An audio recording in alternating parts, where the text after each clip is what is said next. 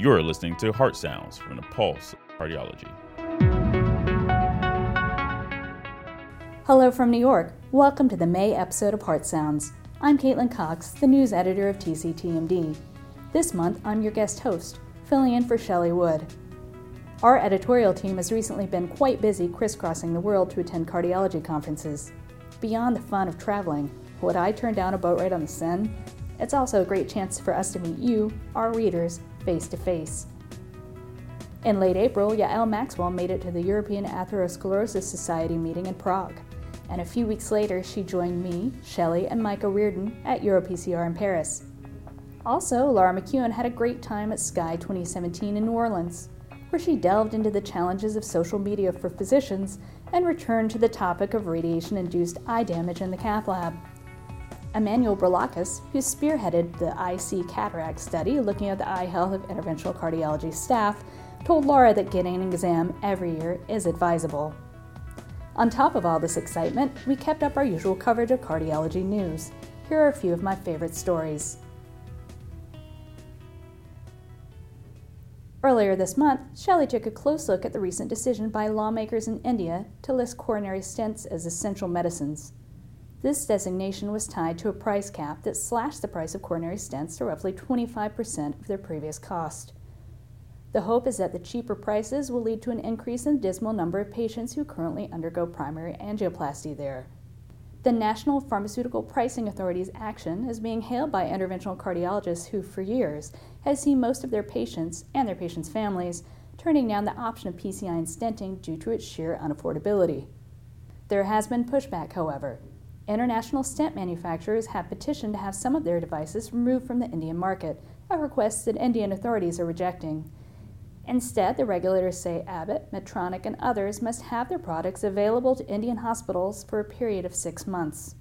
You'll have to read Shelley's feature story to hear more about the fallout from India's bold move, but in the meantime, here's Upendra Kaul from the Fortis Escorts Heart Institute in New Delhi, India, speaking with her about what the device companies might do next. When the 6-month deadline passes, do you think that these large companies will pull out, or do you think they will allow their product to be sold at a lower price? I finally think that India being a growing market, and in spite of all the shortcomings, if we're doing about 500,000 angioplasties a year, which is growing, and this is in terms of numbers, only second to US and big countries, Germany and others, in terms of numbers, cannot be ignored. Yeah. This market cannot be ignored. So I think they will find ways, because in other markets, angioplasty numbers have become stagnant in US and Europe because, of the prevention programs and other things. Right. But here the market is still growing, at least 6 to 7% growth every year.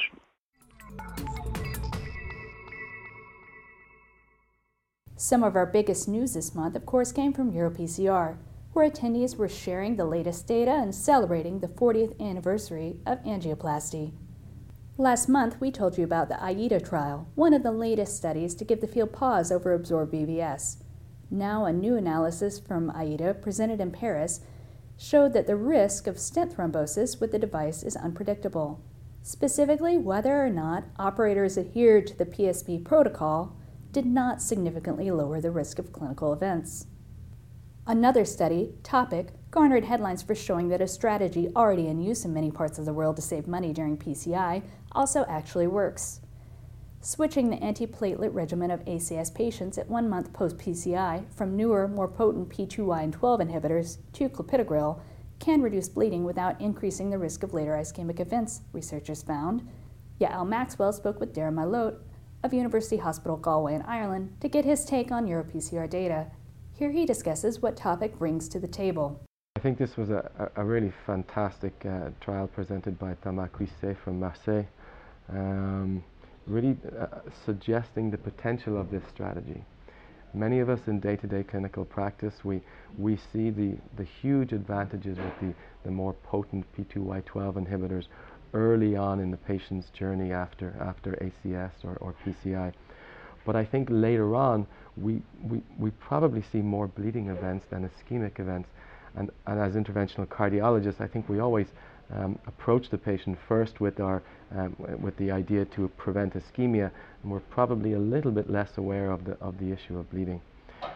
I think this trial suggests that a practice that is currently employed in many by clinicians around the world can potentially be beneficial for our patients.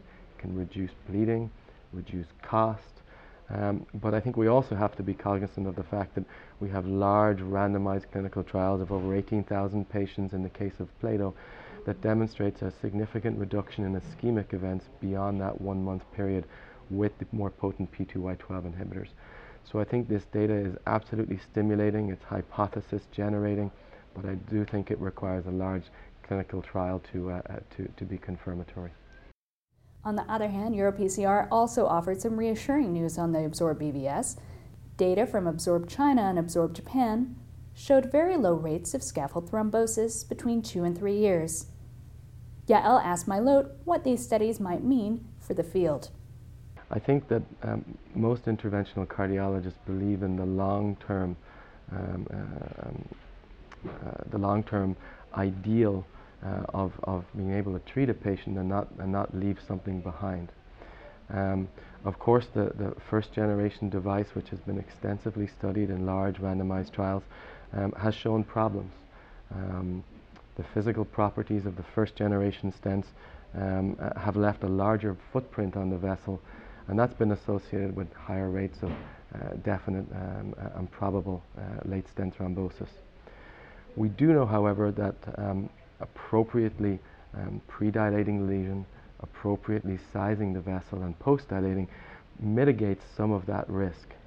And I think the data that was presented this week from Japan and China really confirms that suggestion.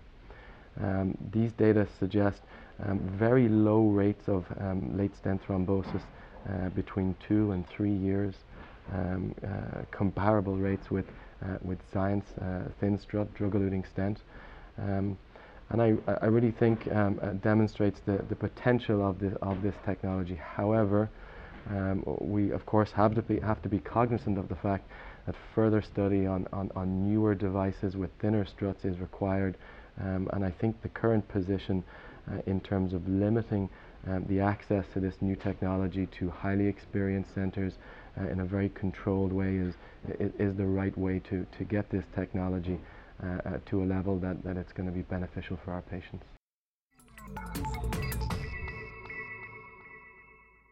Other popular hits from the meeting were Reprise 3 and EuroCTO. You can read all of our on-the-ground coverage from Paris on our dedicated EuroPCR conference page. Todd Neal, though he didn't travel this month, still stayed busy. One of his most interesting stories fell a little outside our usual purview. It dealt with the pitfalls of going gluten-free.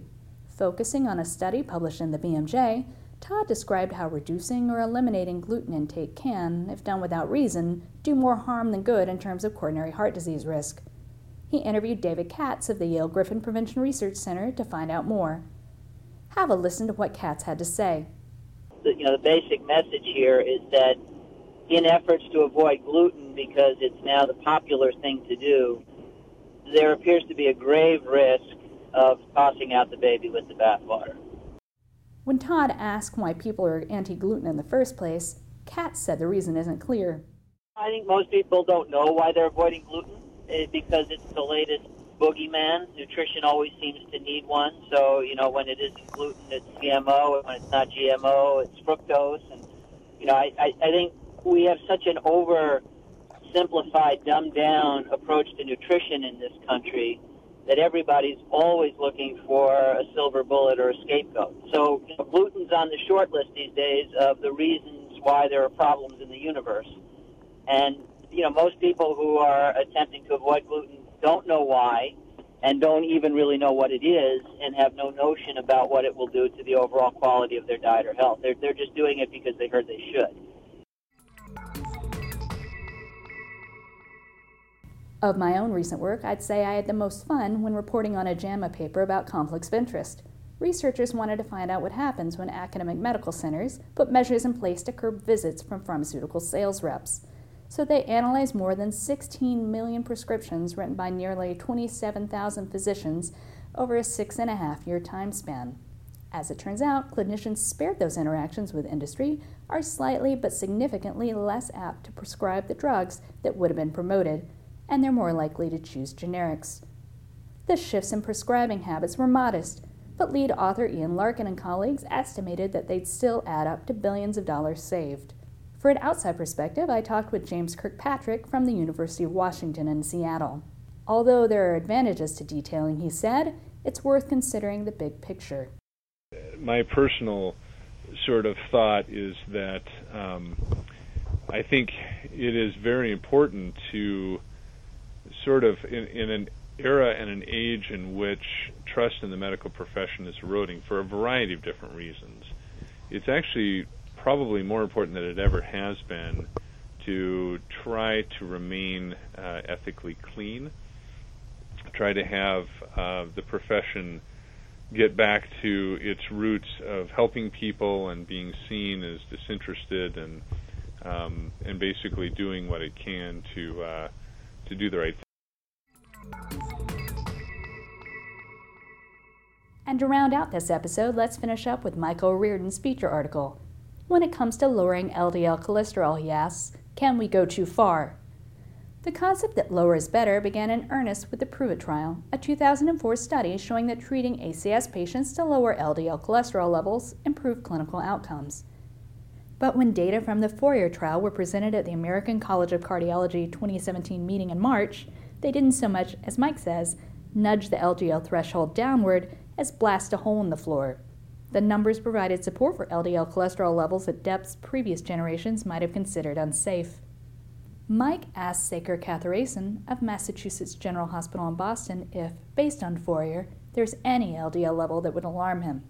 We haven't really seen the full data in terms of, we just saw the top line in terms of both efficacy and safety. Right. So I would like to see a bit more analyses on the subs that got to very low levels. Right. But from all indications, again, half the patients in the trial got to less than 30. Right. Right. So there are lots of patients who got to 10, 15, 20. Mm-hmm. And, there didn't seem to be a problem. Right. So, of course, we've only had 2 years, of follow-up. So I think that does mean that, you have to be honest with the patient and say, look, at 2 years they didn't have anything, but it doesn't mean that with more prolonged follow-up, something might not show up. Mm-hmm. But I'm not too alarmed.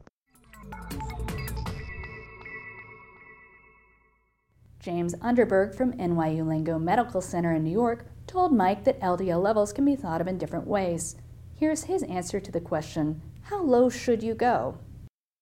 As low as needed. As low as needed. Can you elaborate on that a bit? Well, it's a tough one to put a number on. Right. Because the conversation is more around, I think, when do you intervene with an LDL lowering agent at this point, rather than at what point do you stop? Right. I don't know if that makes sense or not, but it does, yeah. we have targets like LDL, mm-hmm. non-HDL cholesterol, and then we have goals like less than 100, less than 70, or a percent reduction, 50%, or a goal might be adherence to a medication like a statin at a high dose. And so the question is, when do you intervene with the next set of LDL lowering agents? And so I would tell you that in many cases there are patients who are adequately controlled, who have LDL cholesterol levels either below 100 or below 70, and are stable on statin and or ezetimibe, and there may not be a role to do anything further. But there are other patients for whom they progress. They have continued events. And so then the next step at this point would be to add a PCSK9 inhibitor. Mm-hmm. And their LDL will go down to a very low level. Right. But I'm not sure that where that number ends up is as important as that you now got them on the PCSK9 inhibitor and further lowered their LDL.